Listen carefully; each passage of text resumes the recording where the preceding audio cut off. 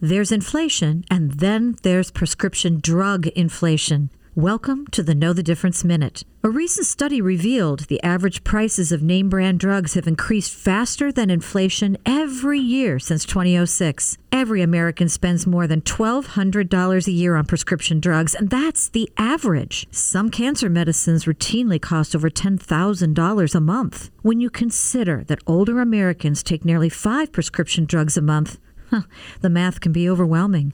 The ripple effect of high drug prices can be seen across healthcare costs. Researchers noted dramatic drug price increases lead to higher outpatient costs and to healthcare professionals prescribing cheaper but less effective drugs. Rising healthcare costs are a big unknown for many who seek our help to create a retirement plan. It's easy to complain about the steady increases in prescription prices, but this may be the price for living longer. I'm Deanne Phillips from Annex Wealth Management, and that is your Know the Difference Minute.